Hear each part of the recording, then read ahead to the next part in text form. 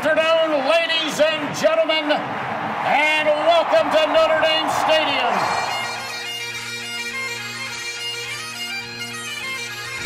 Zbikowski trying to get to the outside. He has blockers in front. Tom Zbikowski, along the beat, shakes him off to the 5 and touchdown. And now it is down. It is over. And the Irish have knocked out number 1 Clemson. Brady Quinn looking, pump fakes, he rolls to the near side, throws it, it's caught by Samaja, inside the 20, inside the 10, he's going in, Notre Dame has scored! Jones is the back, he's got it again, and Jones a lot of room, Tony Jones makes a cut, gets a block, and scores! Is that the play that will seal the playoff bid for Fighting Irish? What's going on? Welcome to Sons of Saturday Irish. I'm Tyler Wojak, and I'm joined as always by Luke Smith. And it's a big week. USC week, SC hate week, rivalry week, whatever you want to call it. It's finally here after Notre Dame had this past weekend off on a much-needed bye.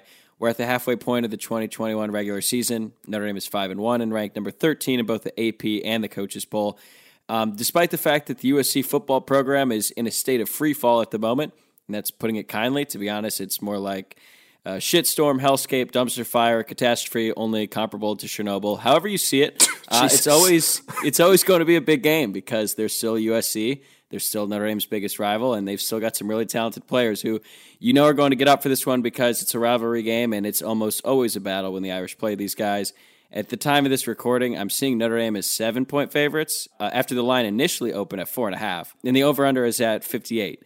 Today, we're going to give our thoughts on what this rivalry means to us. Before we take a look at the game coming up on Saturday on prime time on NBC, we're also going to be joined by Joe Schmidt, the former Notre Dame starting linebacker and captain who grew up in Orange County, not far from USC, to talk about his career at Notre Dame, and he shares some of his thoughts on this year's team as well. As it pertains to Saturday, Luke, I believe you or I have mentioned it before on this podcast, but there was a point in time in both of our lives where the thought of beating USC almost seemed impossible, and for good reason.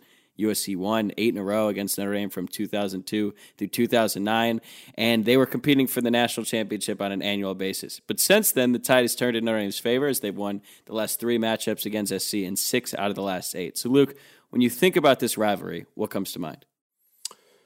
A childhood ruined.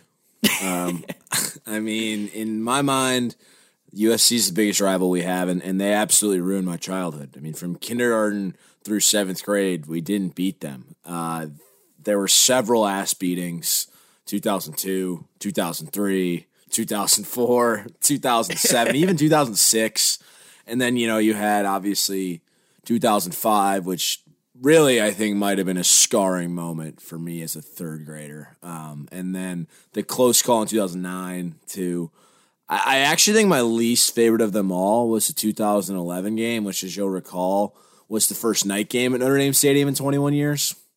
It was. And first game with music in the crowd, whole new helmets for that one, and then we just laid an egg. Well, yeah, and it's funny because people freaked out about Crazy Train for that game, but I think I'd take that back over whatever the fuck DJ Sticky Boots' replacement was playing, the Cincinnati game.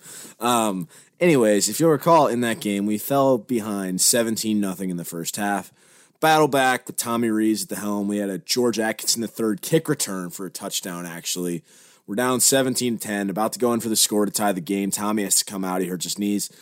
And Dane Christ fumbles a snap at the 1-yard line for the second time that season, and the ball bounces back 20 yards and is returned 80 yards for a touchdown instead of it being a tie game. I think what probably sucked the most about that one was my dad and I somehow ended up behind the USC band in the first row, and we just had to listen to that god-awful Fight On like a million times. And we also had this bozo next to us in USC apparel, as obnoxious as they come, and he had a license plate that said USC Psycho, and he was just holding it up like he thought he was the man. And so at that point, my dad made it his mission to get this guy booted. And as we soon discovered, when my dad called the usher over, he was sitting in the wrong seat, so he got kicked out. So then, the whole section just started cheering as he was getting kicked out. But that's kind of my one memory from that game. And actually, a funny part about that is, after this game, I created my Twitter account that I have now. And if you look, my first tweets ever are at at USC Psycho berating him for sitting in the wrong seats at the game. So not a lot's changed the last decade. You started young. But yeah, look at him. He claims he hasn't missed a USC game since 1992. But I digress. On the more positive side of things, like we said, like we didn't think that they were going to win ever growing up. So 2010 was obviously very cathartic. 2012 was really special, and I know you want to get to this later. 2017, I think, was the best night I've ever had at Notre Dame Stadium, just like the best game I've ever seen there. And then 2018, once again, I really thought SC was going to ruin things for me. My senior year of college, we fall behind 10-0, but thankfully we came back, and in downtown LA that night was a lot of fun. But I hate USC. I mean, I remember that 2005 game so vividly, and just like how invested I was that I got to leave school early the day before so we'd go down for like the pep rally. I mean, the 2009 one I mentioned, the close call, the Rocket Ismail speech at the pep rally before that, where he just says, I forgot about ridiculous. that. It ends tonight. It ends tonight.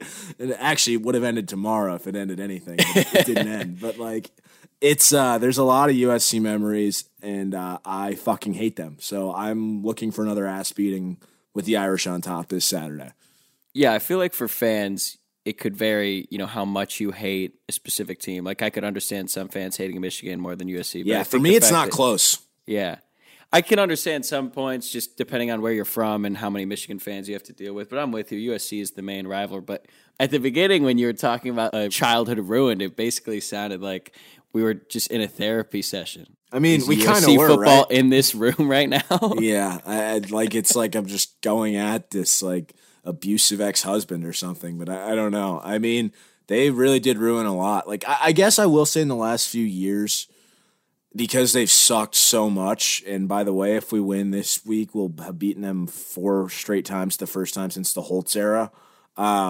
It's maybe lost a little bit of it for me, but since we didn't get this last year, I've really like dug in, and I'm like, wow, I actually still hate these cocksuckers. Like, can we just please just bury them? So it's back now. But Michigan for me, yeah, I mean, I guess the last time I went there, it definitely probably broiled off some hate for me, but it's still not close to this.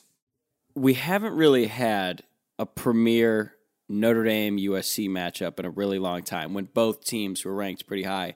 In 2017, I believe we're probably both in the teens. I think we were dogs. Yeah, that would make sense because they had Darnold, but they had already had a loss at that point. In 2015, similar deal.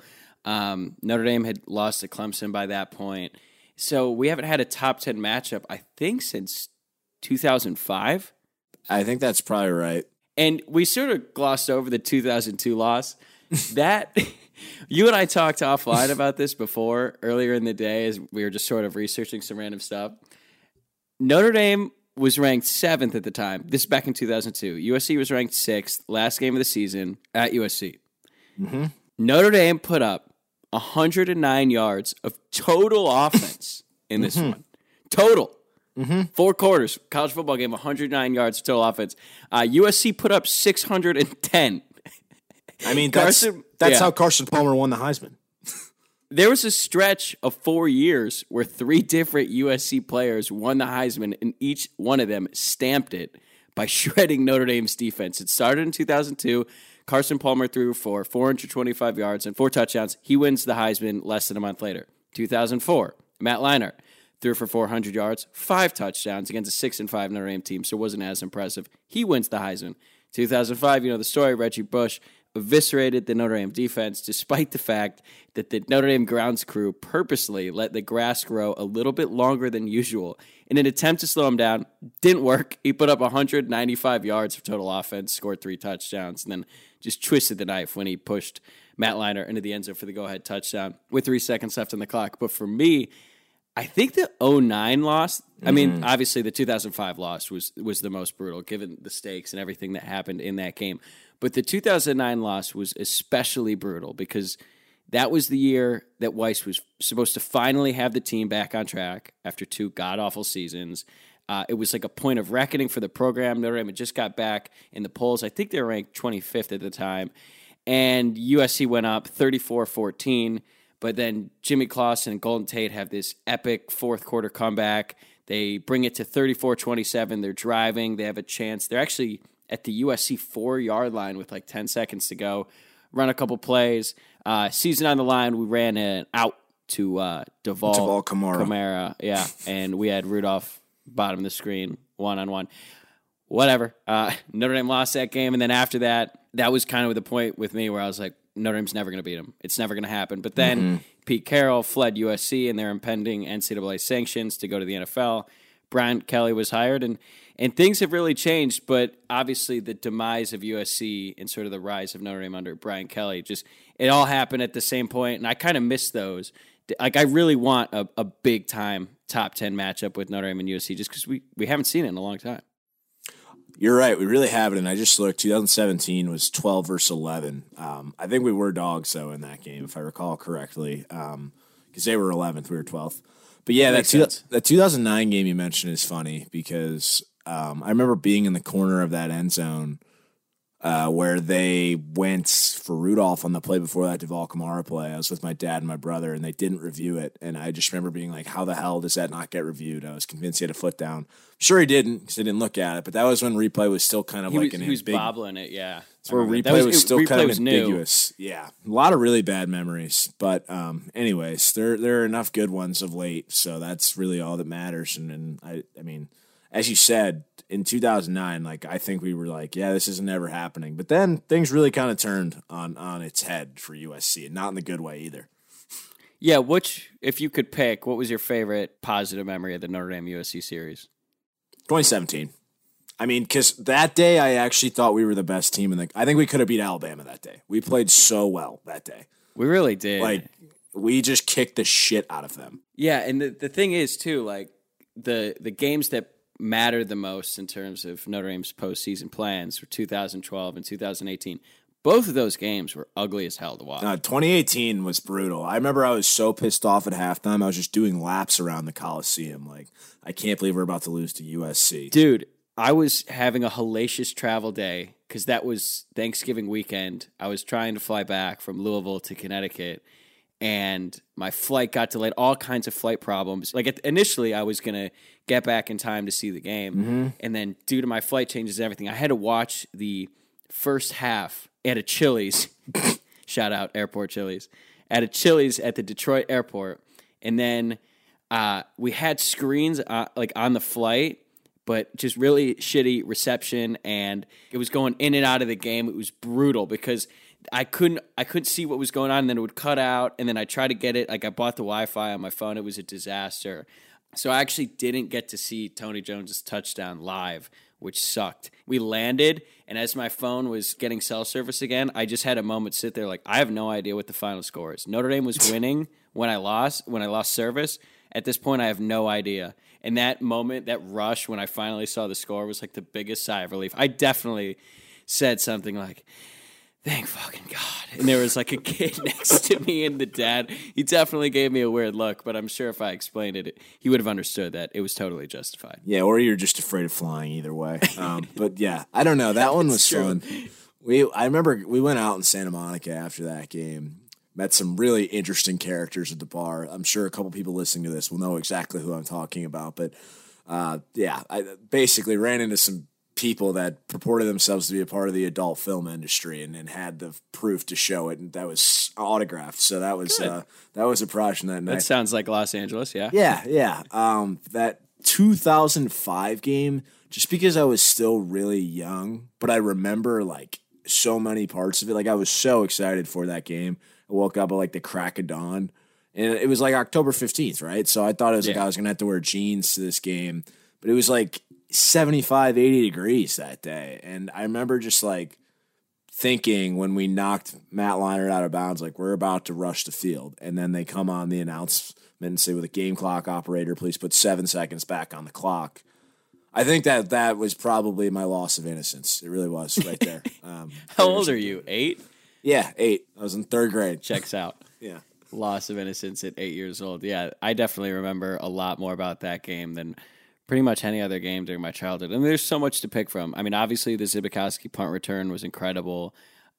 Quinn finding Samardzija in the corner of the end zone was a great play. And then when Brady Quinn scored, that whole drive when Notre Dame needed a touchdown late to come back and take the lead, I mean, they marched right down the field. Like USC didn't put up any real fight on that drive, and then Quinn runs a QB draw, and you could see just how slow he was compared to the real athletic USC defenders. He gets in the end zone, he's run off the field, pointing to the crowd. You're thinking, this is over.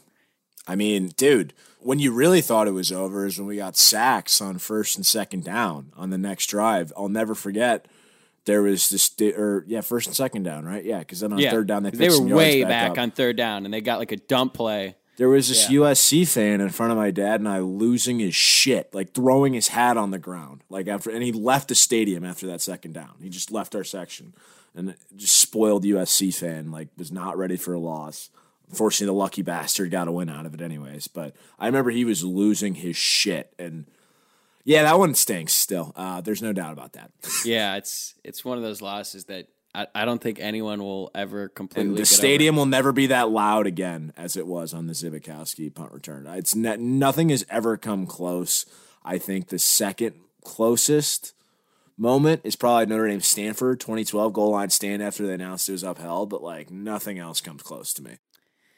That was such an incredible play. I mean, he just threw off 3 defenders. Well, one of them was the punter, but still, that was just one of those iconic plays in Notre Dame history. And there's just so many moments like that in the rivalry. Even in the 2012 game, they had a goal line stand in that game, and that was in part due to some questionable coaching decisions by Lane Kiffin. Yeah, I forget he was the coach. Yeah, and he had some weird play calls late.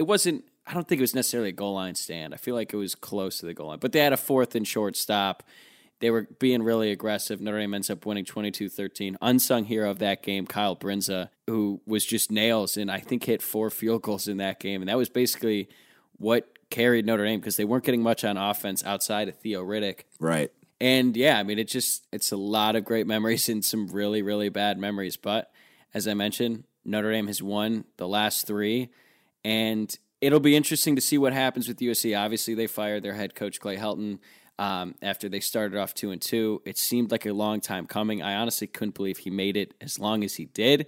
It almost felt like every year they would win just enough for USC to retain him because they didn't really have another option. Now, I think the going favorite in the media, it seems like James Franklin. I mean, look, like I don't like James Franklin. He's kind of an asshole. Everyone who I've talked to who went to Penn State, and I have a couple old roommates who are pretty well involved in the athletic department, pretty much said that like everyone at Penn State hates him, think he's an ass, but he is a really good football coach, and he's gotten him to this point, and he is a good coach. So if he ends up going there, I'm sure he'll turn things around. In a way, I kind of hope he does go there because even if he turns things around, he'd be just a great villain, and I would love watching Notre Dame kick his ass. Yeah, that's not terrible. Speaking of villains, can you give me a list of your, we'll say top 5 most hated USC players or coaches? Like 5 hated USC figures from your lifetime. It starts with Matt Leinart. Mm-hmm. Absolutely despised him as a kid. Like I think I learned how to hate with Matt Leinart. I remember making so much fun of him because he took those one of his classes ballroom dancing, yeah, and everyone roasted him for that. I would say him one for sure. Reggie Bush, but Reggie Bush was a little bit weird because he was just so good and honestly so exciting to watch otherwise. So I'd put him at 2, but I don't know how great I feel about that. Taylor Mays, safety, really hated him. Pete Carroll, obviously. Yep. And honestly, at 5th, I might have to go with Dwayne Jarrett solely for his catch on 4th down. Okay. But that rounds out the top 5 probably. I feel like I'm missing guys. Yeah. Maybe Matt Barkley. But Barkley, I don't know. Those are the first like, 5 I thought of. Barkley only ended up playing like 2 games against us. Yeah, 2009 and 2011. He won them both. Right. I think I would go Reggie Bush at the top, Pete Carroll 2. I'm going to go with Brian Cushing, 3, that juice head. Oh. He's a douchebag. 4, I think I'll go with Leinart. And then 5, I'm going to go with Chris Gallipo. I don't know if you remember him. Wow. But he was a guy who, after the 2011 game, said Notre Dame quit. They quit. And then Brian Smith, who had graduated the year before, tweeted at him, said, "You didn't say that last year when Rob Hughes is running down your throat, you clown." Brian Smith. So Chris Gallipo's 5. And he was also the guy that said, like, Charlie Weiss didn't shake his hand on a recruiting trip. He was just a douchebag. I do remember that.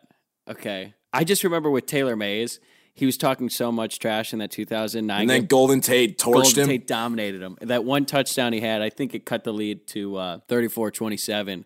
He caught it and took a huge hit for Mays in the end zone.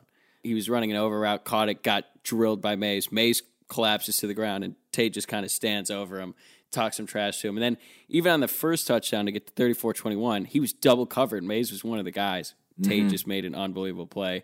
So that was part of it. And then the fact that Mays ended up just sucking in the NFL sort of, I guess, validated some of that hate for him, and he wasn't actually that good. But I think we spent a good amount of time on the history of the Notre Dame USC rivalry. Let's shift gears to this Saturday. Like I said at the beginning of this, USC this season has really gone off the rails for them. They're 3-3. They had pretty high expectations coming into this year, but it's been bad, and it's kind of gotten worse as of late. Yeah, so the short of it, defensively, is that they're quite bad. More specifically, they still have a couple players. On the defensive line, Drake Jackson and Corey Foreman are the two biggest names. Foreman, of course, was the number one player in last year's class. He was committed to Clemson for a long time.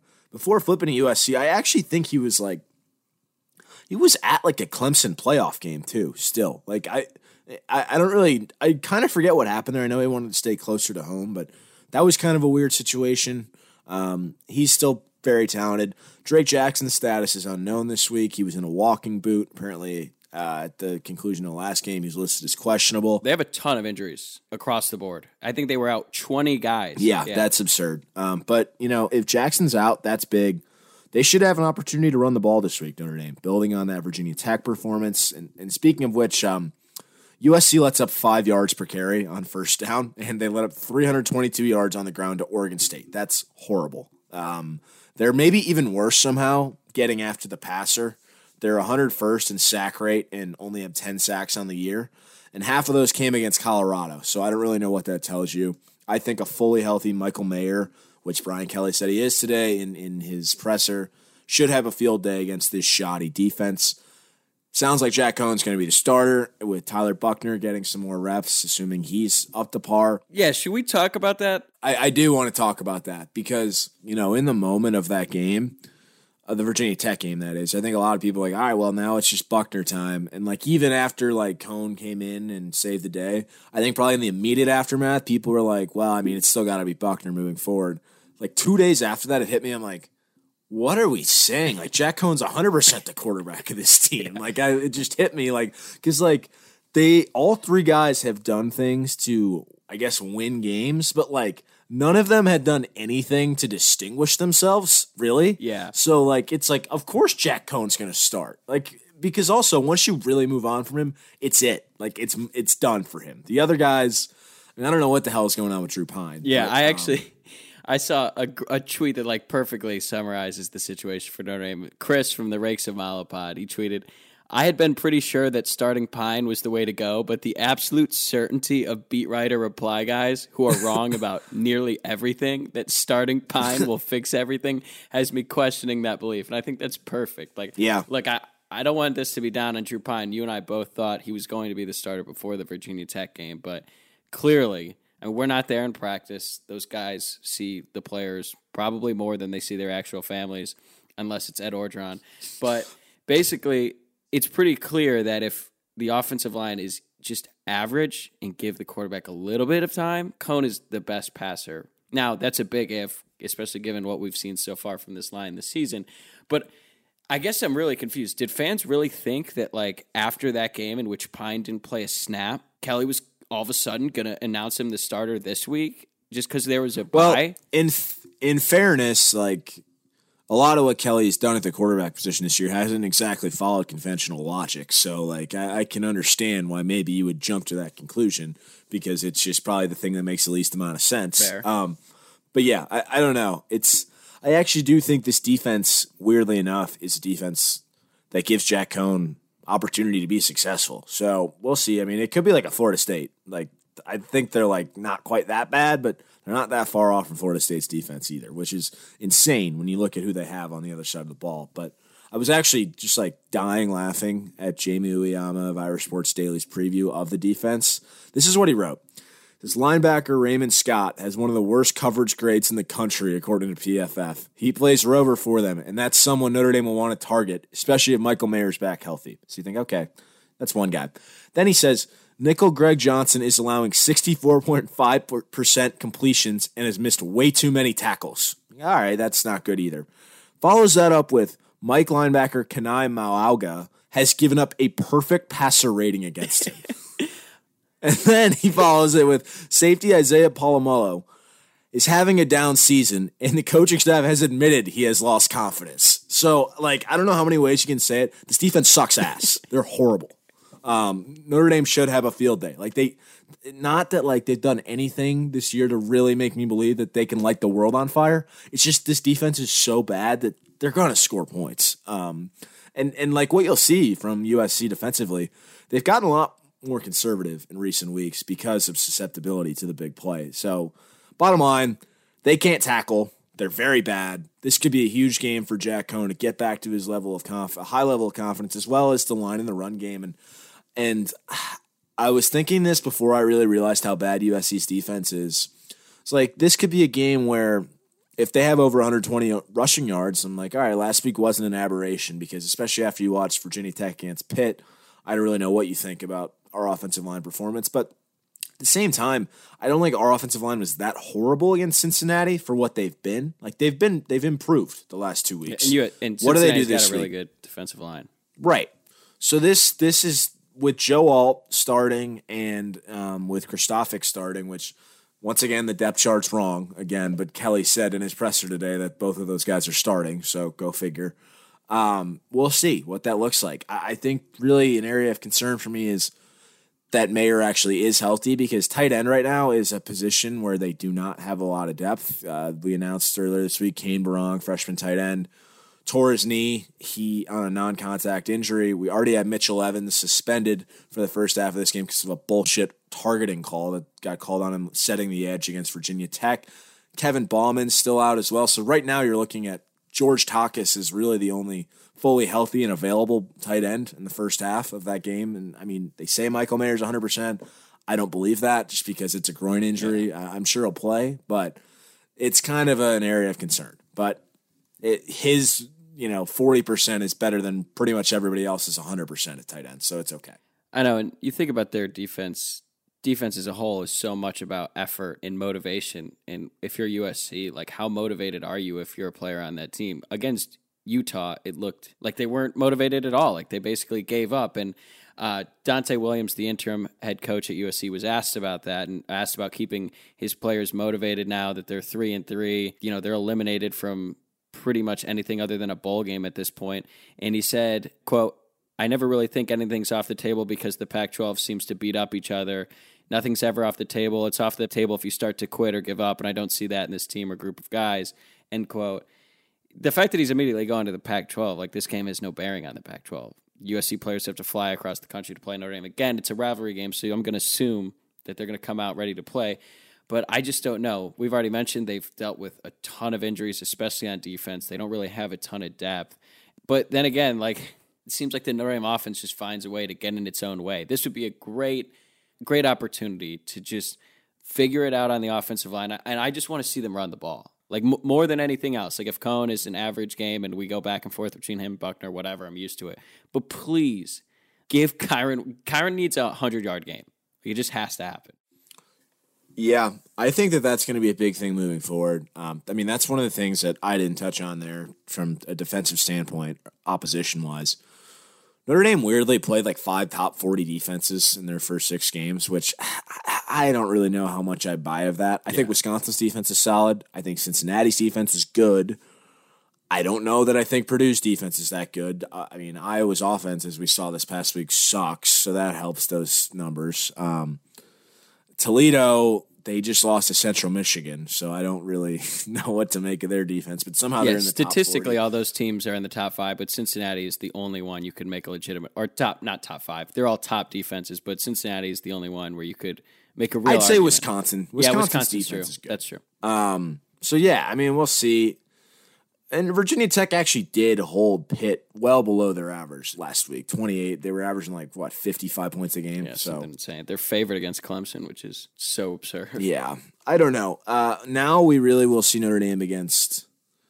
It's weird to say this, not the same level of competition that we saw in the first half, because I don't think we really played anybody that good in the first half, and that includes Cincinnati. But it is what it is. That's just the nature of the beast this year. You know, you should be rooting for Cincinnati to win every game so that loss looks better, right?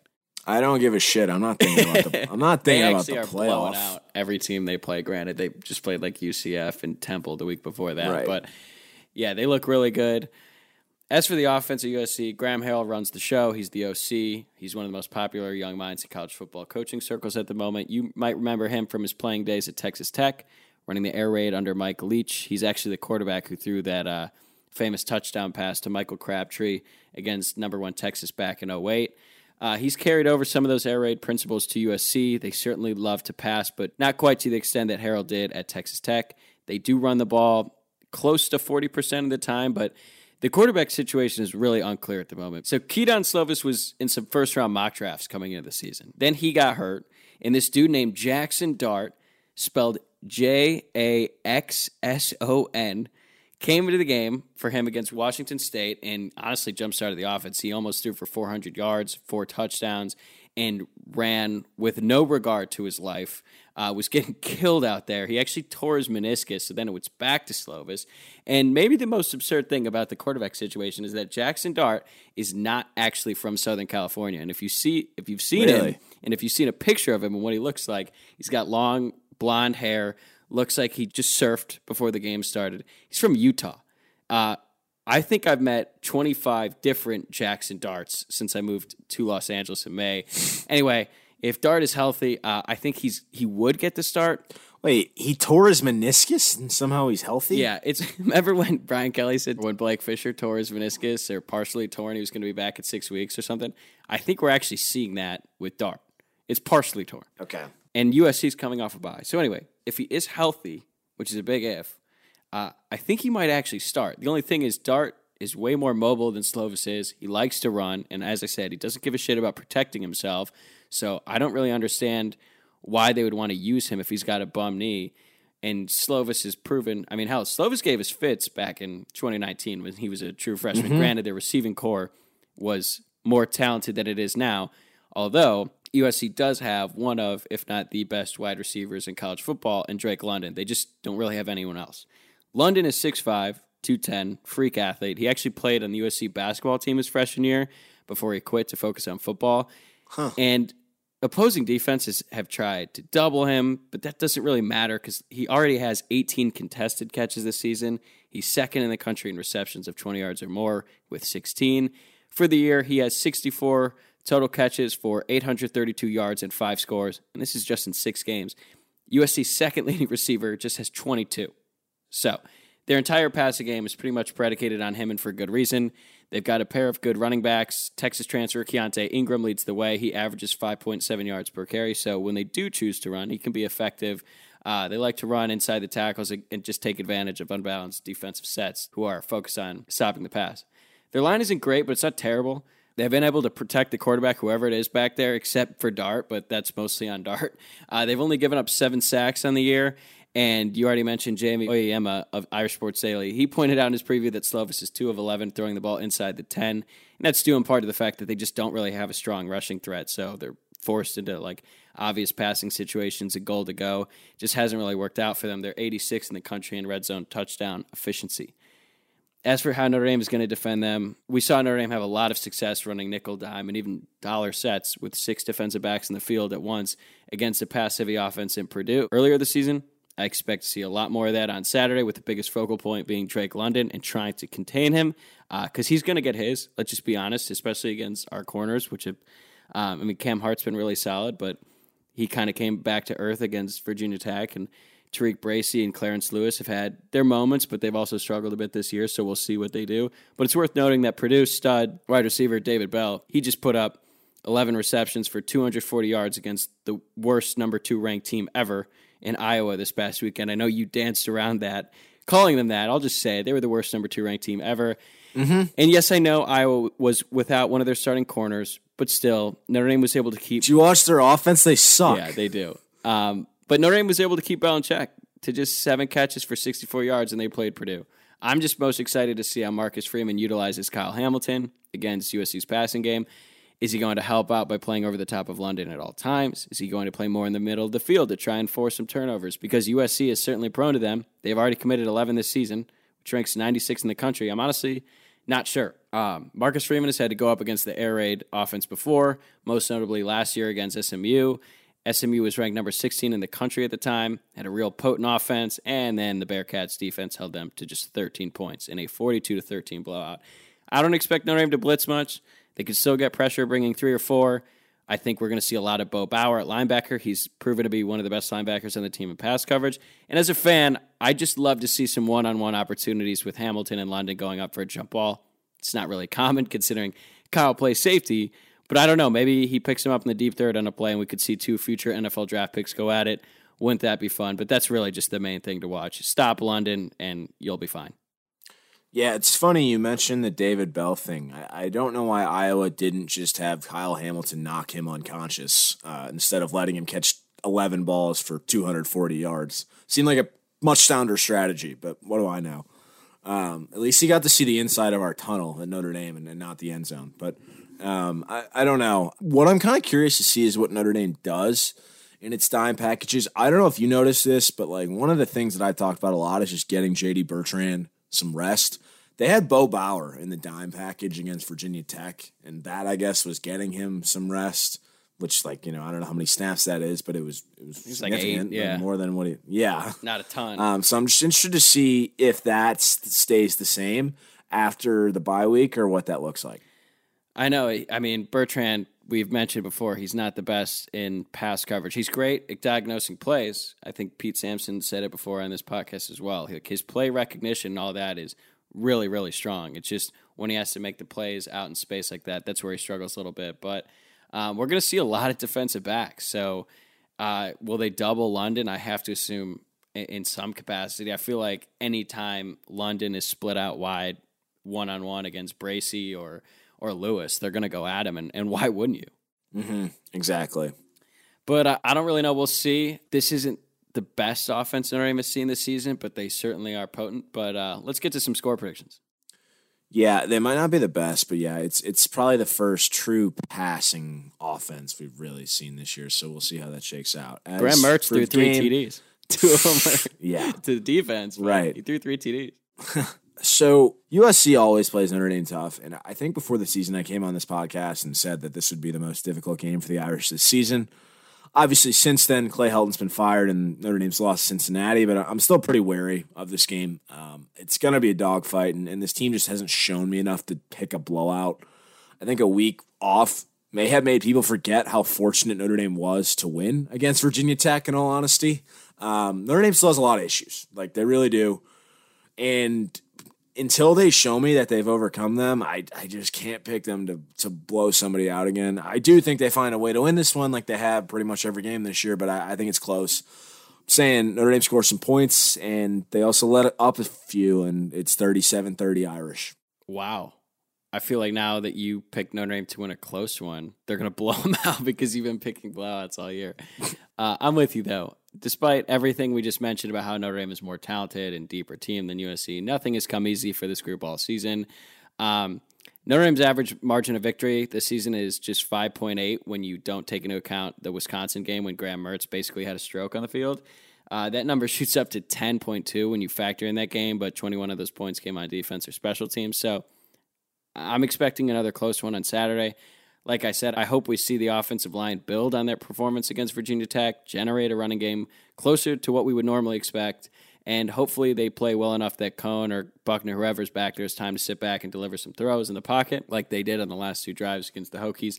The second half of this season is going to come down to how this team's able to develop week to week. It's been a real slow grind up until this point, but hopefully coming off a bye, they can accelerate that a bit, and that will lead to some more comfortable victories. But until I see that happen, until Notre Dame puts on a strong performance for 4 consecutive quarters in the same game, I'm just going to be a little bit skeptical that this team is capable of blowing out anyone. But they should still score points. They'll find a way to get in the end zone. So I'm expecting Notre Dame to win 34-27.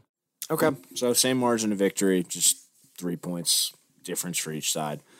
Yeah, I mean, maybe we're wrong and they do come out, but I don't know who is saying this, but bad Notre Dame teams never give decent or good USC teams games, but bad USC teams always give good Notre Dame teams or okay Notre Dame teams games. So unless it's 2017 when Sam Darnold is an idiot and just throws the ball all over the yard, but that was apparently a good team. So go figure.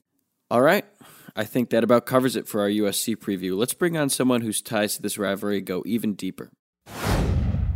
All right, we're joined now by Joe Schmidt, former Notre Dame middle linebacker and captain of the 2015 team. First off, Joe, thank you for the time, man. We really appreciate it. This is perfect timing considering Notre Dame is about to play USC in a few days, and you were raised in USC territory. Coming from Orange County and Mater Dei High School, the last time we saw you in the field was New Year's Day 2016, I believe, in the Fiesta Bowl against Ohio State. After that game, you opted not to pursue an NFL career, but based on everything I've read before this, it seems like you've been doing just fine in the years since. What's been up with you, man? Yeah. Hey, thanks guys for having me on. Fan of the show and what you guys do. So appreciate it. Yeah. Since school, have done a few different things, but now I'm a partner at a venture capital firm called Andreessen Horowitz. So we invest in early stage businesses. Before this, I worked at a startup called Ethos, where we did life insurance and reimagined that entire process so you could do it without a medical exam.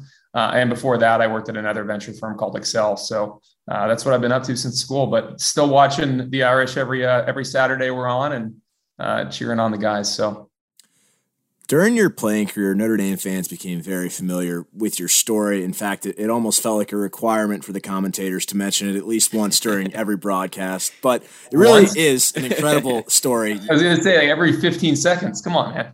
But hey, it's an incredible story. You grew up a Notre Dame fan, got a preferred walk-on offer late, and worked your way to a scholarship, then starter, then captain. But let's go back to the very beginning. When did your love for the University of Notre Dame start?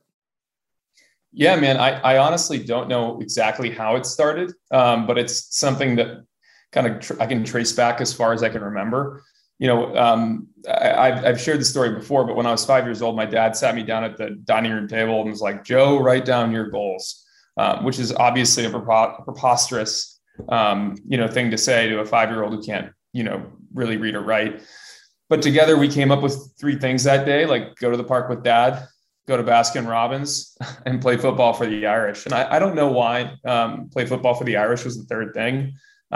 Looking back, it may have been, the Irish were on at like noon Pacific, on Saturdays, and my dad would make pancakes and we'd sit there and watch them together. Maybe it was the Gold Helmets, maybe it was Rudy, I don't know. But from when I was that old, that's like all I wanted to do. And then when I was a little bit older, my older sister ended up going to school there like 7 or 8 years later. And I fell in love with the university in a different way. And it was just something I wanted to do as long as I could remember. And so I kind of begged my way into the university, got lucky, and the ball bounced my way a few times on the football field, that's for sure. You said you begged your way to the university, which is kind of wild considering you went to Mater Dei, which is one of the best high school football programs in the country. You had a really impressive high school career and had other scholarship offers. But as I understand it, you really weren't on the Notre Dame coaching staff's radar at the time. How did you force your way onto that? It's a good question. At the time, BK had just taken over, my junior year, right? So before that, it was Coach Weiss. I was on their radar as an undersized, middle linebacker from Southern California. So they knew who I was, but I wasn't at the top of their list for sure.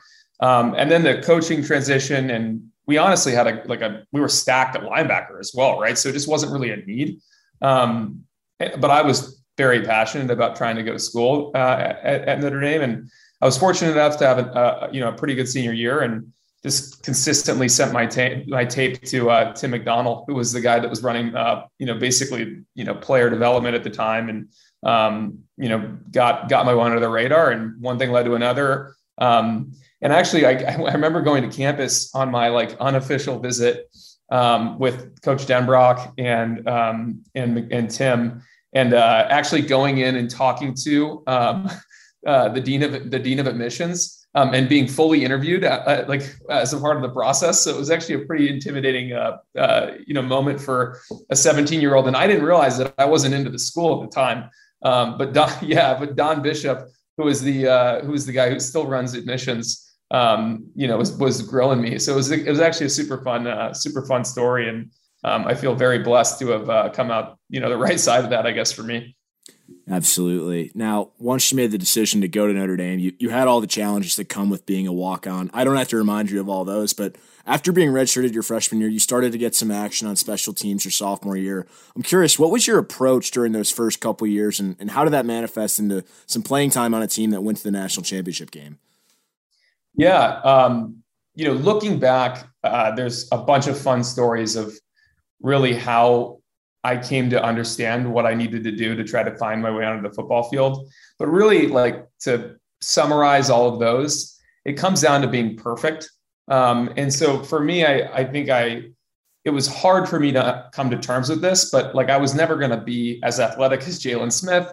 I was never going to be as, big and strong as Troy Nicholas. I was never going to be, any of these people. Right. And so I had to figure out like what it was going to be that was my thing and how I was going to try to add value to the football team and add value to the people around me. And for me, that came down to being in the right place on every single play and helping the people around me be in the right place on every single play. So that embodiment, starts in practice. And so all I thought about was like, all right, how do I be absolutely perfect on my assignment? How do I be in the right exact, position? How do I gain a step in each of these small little ways? And so that's really what I tried to focus on.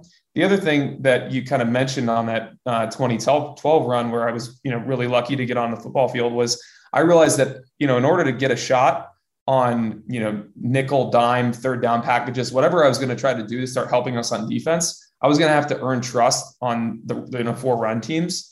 And so I just made it my mission to be as absolutely high impact and high value as I possibly could on those teams. So, that starts in, executing in drills and then really, executing when you get into the football game. And, my first play was actually against Navy when we went to Dublin. I had one play, I had one tackle. I got in the next play. I had like 1 or 2 plays. I had, a tackle on both of them. And so I was just finding my way around the ball.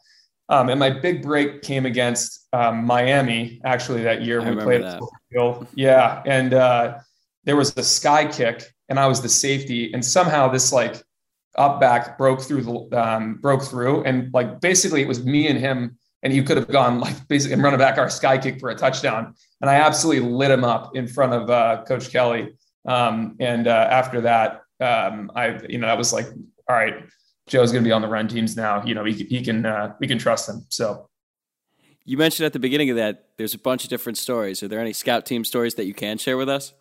Oh man. There's a million. I'd say there's a couple of stories that, back then, Coach Diaco was our defensive coordinator. And I just vividly remember, there was one, I'm going to paraphrase this because we don't have time to go through the whole thing, but there was one practice where I made a couple of boneheaded mistakes. And, at the end of the day, like people make boneheaded mistakes, right? But like I had made a boneheaded mistake when I had like 6 plays at the end of some practice in spring ball. And I remember talking to Dan Fox after practice and, long story short, Diaco had said a few things to me and was not very happy with me in film. And I remember looking at Dan and being like, well, obviously, Dan, this is what happened, and making some like excuse. And Dan actually gave me like this amazing, Dan was a great football player and a great friend. And he gave me this wonderful advice. He's like, dude, no one cares why you didn't make the play. The fact of the matter is you didn't make the play, right? Like it's not about the excuse. It's about delivering and executing. And I remember just like that hit me so hard in that moment, right? Because at the end of the day, like this is a practice in March. We play in September for the first time. But it's about accountability and it's about being perfect on your assignment and having coach and all the people around you know that you can be trusted to do your job. And I remember standing there next to the cold plunge for like 30 seconds without moving. And from that moment on, it was like, all right, I'm not making excuses. It's about delivering. It's about being perfect and executing on your assignment every single time. That was a major moment for me. And that was in that 2012, it was before that 2012 season. Yeah. And then, just a year later, you earned a scholarship. How did you find out, and who was the first person you told? I found out Coach Kelly actually had Dave Poloquin, or it was either Dave or Chad, shoot me a text and was like, "Hey, BK wants to see you before this team meeting." Sounds like you're getting called to the principal's office. It was totally getting called to the principal's office, and terrifying. It's terrifying. And I'm still at the point in my career where, like, sure, I'd had like a little bit of success in the run teams, but like, you're still like totally skittish anytime you get called into somebody's office. And so I'm like, all right, this is either really bad or like really good. And obviously your brain immediately goes to really bad at that in those circumstances. So I'm racking my head on like all the different things that I could have done wrong, or, was I on time to meetings or whatever? And I went in and fortunately it was very good. And coach told me that I was getting a scholarship. And I remember calling my dad, and it was a really emotional thing for me, because I had obviously had scholarships to other places where they wouldn't have been out, whatever it is, like $28,000 or $29,000 a semester, to send me to school, on top of like the exorbitant amount of money they were spending on trying to, feed me so that I was not, 215 pounds instead. So I remember calling him, and he takes off his, little breathing mask, his little CPAP machine, sounding like Darth Vader on this phone call. And he's like, "Joe, what do you want?" Cause it's 5 a.m. when I call him. 8 was an 8 a.m. meeting in South Bend. So it was 5 a.m. Pacific. And I was like, "Dad, I have some news. Like I got, you're not going to have to, how about you don't have to pay for school for the next few years?" And he goes, "That's great, Joe. Well, how are we going to do that?" And I was like, "Well, Dad, they got these things called scholarships here at Notre Dame, and I just got one." And so he starts crying. And my mom's next to him. It's 5 a.m. She's my dad crying after, picking up the phone with me. So she starts crying, like she doesn't know what's going on. She thinks something terrible's happened. And so then I get her on the phone and I tell her, like, "Mom, I got a scholarship." And then she starts crying for real. It was a really special moment that I'll never forget. What it was like to be able to tell them, like, "Hey, we just saved some money and we got this big thing." I think that you really burst onto the scene your junior year when you replaced your old roommate, Jarrett Grace, after he got hurt. And the moment that stands out to me, and probably a lot of Notre Dame fans, was your big pass breakup against USC in that season. I'll set the scene in case anybody doesn't remember, but Notre Dame's up 14-10 with a minute left in the fourth quarter. USC's driving with the ball on the Notre Dame 41, and it's 3rd and 8. Defense is in a dime set, so you're the only linebacker on the field. Can you walk us through that play and the emotions you felt afterward? Yeah, I mean, you set the scene perfectly. What you talked about earlier, but you didn't mention right now, is that this is like the biggest moment of my entire life. My whole life, I've like dreamt of playing against USC and making a play to have an impact on the game. And so my dad and I would go out at night, and like I would, always be making a play to like win the game against USC for Notre Dame. And so this whole moment like has been built up in my brain forever. And in that game, I had been playing before on 3rd down situations. And for some reason, they get the ball back with whatever, you might remember how much time left. There might be a minute 45 or something like that. And they get the ball back. And they're going down to win the game. And they throw me in there instead of Dan Fox and, Carlo and the guys who were starting at the time. And we're running dime.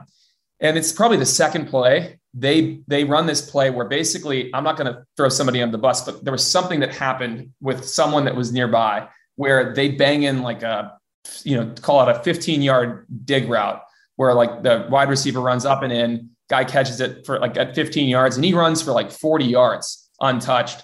We tackle him at like the 50. And so I'm like, all right, like somebody, adult supervision is needed. Get us idiots off the field, get somebody else in here, because clearly we're screwing this up and they're going to win. And instead of pulling us out, Coach Diaco keeps me in. And I'm like, all right, I guess I'm staying in now. Like I'm just playing. And I remember like, it was this out of body experience where I don't know why I'm still in the game, but I'm still in the game. And so then I remember this though, right? Back to like being on your assignment and like knowing what's going on around you. I'm remembering this play. So a few plays go by. It's 3rd and 3. They jump off sides like USC does, right? They don't execute. 5 yards back, it's 3rd and 8. They line up. They basically line up in a similar formation to what they had run on that play a few plays before to get that huge dig route, in on us. And we're in the same defensive coverage, which is a variation of a zone defense. And I remember watching them motion the guy over and get into the same split that they had run that last play out of. And immediately I'm like, oh God, like I know exactly what's going to happen here. So I drop back as they catches the ball and drops back, and I see the same dang thing happen. And I just like leave my assignment. I start running exactly where I think the guy's going to catch the ball. And fortunately I got there right as the ball got there and broke it up. But it was definitely like, I was an out of body experience. And I remember like seeing the ball on the ground, jumping up and going bananas. And then Gavari actually made an amazing play on the next play to kind of seal the deal and make sure. But it was pretty cool because they had the first down, and to make that play was pretty awesome. So. Yeah. And there was like negative offense, I think, in that entire second half. Once oh my God. Went out. Yeah, it was not good. So that brings us to 2014. And for you, that was obviously very different than any season you had in years past because, you're the starting middle linebacker from day one. And that season started off great. You guys were 6-0, ranked in the top 5. And then the refs stole the game away in Tallahassee on that bullshit offensive pass interference call. And then you suffered a season-ending injury the following week in the win against Navy. And then the season really went off the rails after that. Like, I don't need to tell you, in the 7 games before you got hurt, the defense was giving up 19 points a game. And then in the 4 games after you got hurt, they gave up an average of 44 points a game. At the time, a lot of fans and people in the media believed you were the only person on the field who truly understood Van Gorder's new complicated defensive scheme. And we're basically responsible for putting everyone in the right position, calling out all the coverages pre-snap, which is what potentially led to that huge drop in production when you were sidelined. And look, we're not here to throw BVG under the bus because that was your coach, and he did have some success when he was the defensive coordinator. But schematically, did you think his system was more complex than other systems you played in or against? So really, at the end of the day, like football is football. Like there are only so many concepts, right? So at the end, what I'd say is that everything boils down to the same kind of fundamental premises. Right. So a fire zone is always a fire zone. Like cover 4 is always cover 4. There's just different ways to dress up, like, a few fundamental offensive plays. So I wouldn't say that it was all that complicated. We ran a bunch of exotic stuff to try to basically get the advantage over other people. So we had a lot of plays. And I think that it put us in the position to have success. You gotta know what you're doing though in that type of deal, and that it's kind of what I'd say. So I actually loved that defense because it was extremely multiple, and you could do basically anything, right? So it was as long as you kind of knew what was going on, you could do some really amazing stuff. And it really was an NFL defense. We ran exactly what people run in the NFL. So I love playing in that system and in that scheme. And in my career, I played in the multiple 3-3-5. I played in the 3-4. I played in the 4-3. I played in the 4-2-5. I think I actually enjoyed playing that scheme more than any of them. That's interesting. Now, following that 2014 season, your teammates voted you as the MVP. Given everything that you had to go through just to get on the field, how gratifying was that experience for you? It's one of the more surreal experiences of my life, and so that and being named captain are just like 2 of the highlights that my life.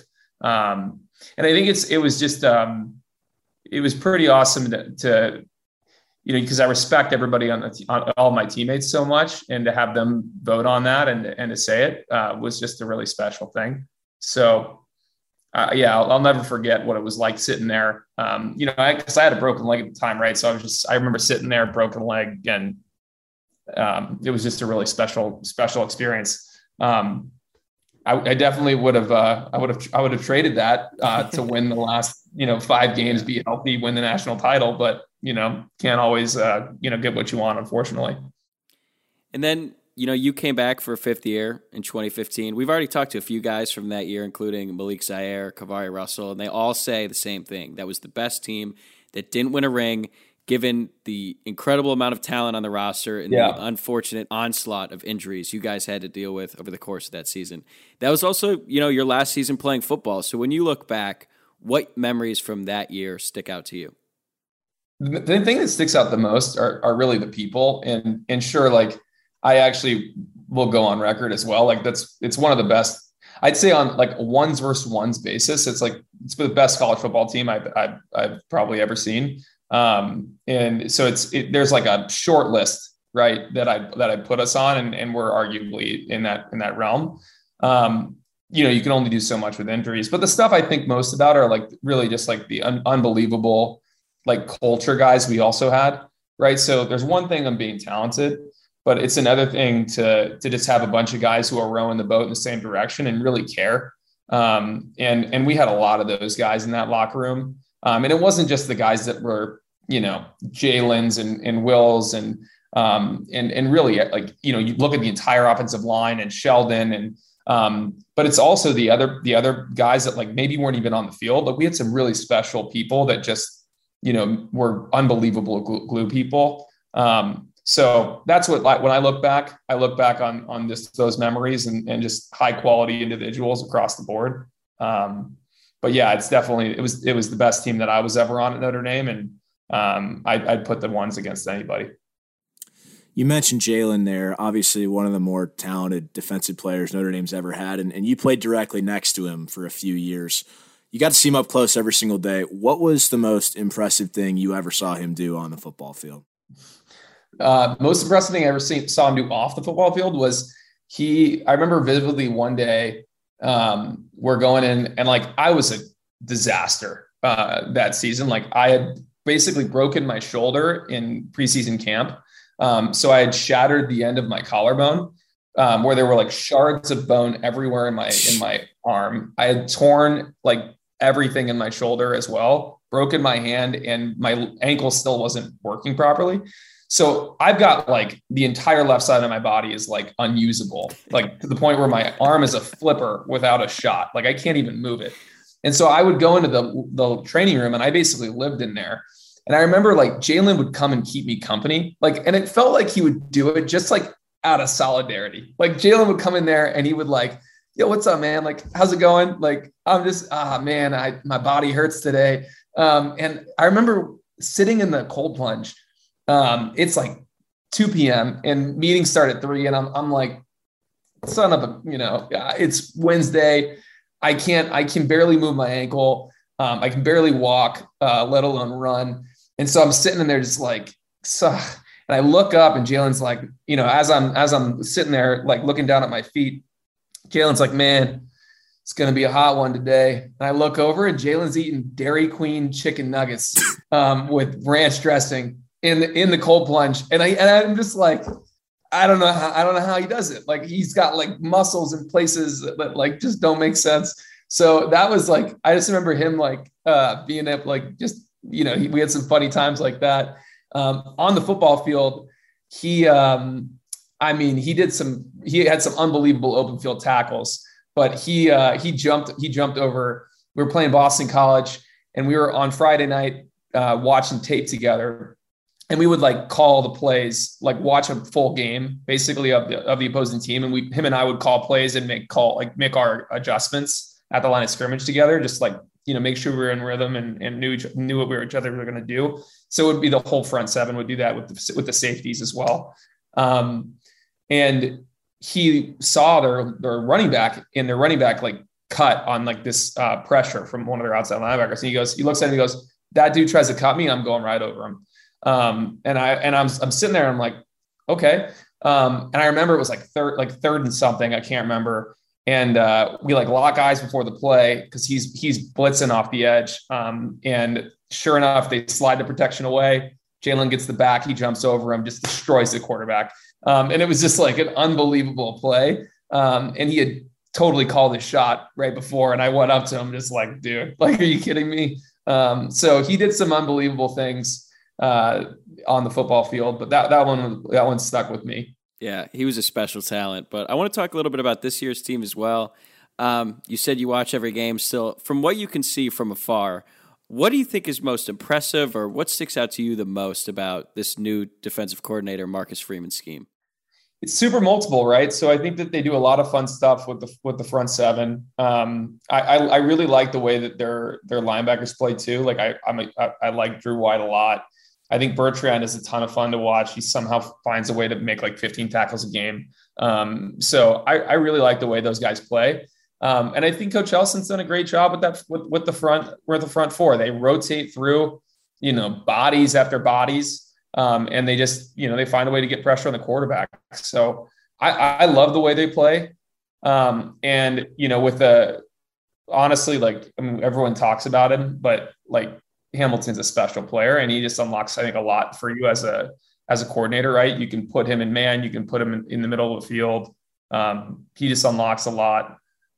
So I think it's a fun defense to watch, and then they're super multiple. So it's fun. The last question we have for you before we get into some rapid fire, a lot's been made about Brian Kelly 2.0 and what Notre Dame's built since the 2016 season. I guess in that sense, you played for Brian Kelly before this new version or iteration of him. But from what you've observed and from people you still know within the program, what's the biggest difference between when you were wearing the blue and gold and what's in place today? I would actually say that I don't buy the Brian Kelly 2.0. I actually think Brian has every year he finds a way to get better. Which I think is just it's something for everybody to look at as a leader. So when he came in, he was a certain type of football coach. He's always been a great football coach, right? He didn't get the job at Notre Dame because he wasn't. He's won football games everywhere he's been. But what he's done is he's actually found ways to, improve himself and to improve the people around him every year. And so I think he does a full breakdown at the end of every season, what went right, what went wrong, culturally, how can we be better? Schematically, how can we be better? How can we recruit better? How can we and the stuff that nobody ever talks about, by the way, is how can we process wise improve the life of our players? And so it's little things. When I got there, we did study hall, we did training table, we did all this stuff outside of the Goog. And so, you go to the Goog, which is totally on one side of campus, and you're just trudging back and forth across campus, killing time. And when you're trying to be a good student and get good grades, and you're living in the Goog for 6 hours a day during the season, these little things add up. And so what he's done to actually consolidate everything under one roof, which nobody that's new here understands what he did for us there. We started doing masks the day before the game rather than the day of the game to streamline game day activities so that you could sleep a little bit more and just be in a different mindset. There's a lot of little things that he's done on the edges that I think actually drive a ton of value for the program. So I think that it's been really impressive to watch all the stuff that he's done to just get better every year. And I would say, so I'm sure everyone says 2.0, but at the end of the day, the 2016 season happened for a whole bunch of reasons. I don't think he's, directly to blame. Unfortunately you can't win every game. You can't have a winning season every year, but I'm really impressed with what the program has done. And frankly, I don't think there are many programs in America that can say they're in anywhere remotely near of an amazing spot as ours is. Right. So we're really lucky to be here and alive during this awesome Notre Dame run. I couldn't agree more. All right. We got 5 quick ones before we let you go. All right, man. First one, flashback to, let's say, fall of 2014, 2015. It's a Saturday night. You guys just won a home game. Where could we expect to find a younger Joe Schmidt celebrating a win? With my family at the tailgates after the win. I would always have basically be the last guy out of the locker room. I would go from, basically the locker room, through the mob of people. And then I would go sit with my parents. My dad would make lamb chops on our little little barbecue thing that he, rent. That was great. I actually really missed those times with all the player families. During an episode of A Season with Notre Dame, the Showtime show that followed you guys around that 2015 season, there's a scene of you and Jarrett Grace having a conversation in the Basilica. Whose idea was that?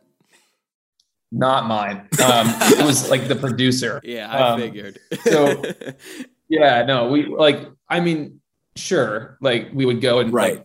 I have been to Basilica. But yes, that was like, that let's just say the producer's idea. That was such a frustrating show, by the way. Like, I mean, I love those guys, but like they were like they became a part of your family and a part of your friend group. Like they were just everywhere, man. So I love all those dudes. It was a cool show and it's cool to have it documented. But yes, there was some fun time. Okay. All right. Hypothetically, you're playing a game of high stakes beer pong. Your life's on the line. Who are you picking as your partner? Oh my God. From the Notre Dame football team or from life? It could be anyone, life. Nate Montana. So Nate was a football player at Notre Dame before me, and he's I remember him. He's the single best shot in beer pong I've ever seen in my entire life. All right, sounds good to me. This is the recurring question we ask any Notre Dame alum who comes on this pod. What's the weirdest thing you ever saw at Club Fever or during a night out in South Bend? Oh man, I don't even know. The weirdest thing I've ever seen. There's typically a lot to choose from, so it stumps a lot of people. Yeah, I'm gonna politely pass. I've never. What is Club Fever? Okay. I've never heard of it. That's smart. Michiana's hottest nightclub. Never heard of it. Yeah, it's closed, by the way. I know. It's a bummer. All right, last one. It's USC week. Give us your prediction for how the game is going to play out on Saturday and a final score. Oh man. Well, I mean, they're rudderless, right? They don't have a leader. So I think I think we're going to win. I actually think that I think we're going to put up some points. So I think we're going to win by, 2-3 scores and score 35 plus. So I think that's what I'm going with. And I think, I think Cohn plays a great game, and I think offensively we do great. So I'm excited for that. Yeah, I would love a comfortable victory. I think it's going to be comfortable. That'd be great. Yeah. All right, man. Joe, this has been great. Thank you so much for the time. We really appreciate it. You're welcome back anytime, and take care. Thanks, guys. Appreciate it. That'll do it for this episode. We'll be back next week to recap everything that happened in the game between Notre Dame and USC. Until then, shoot us a follow on social media at Sons of Sat Irish, and please rate, review, and subscribe wherever you get your podcasts. We'll see you next week.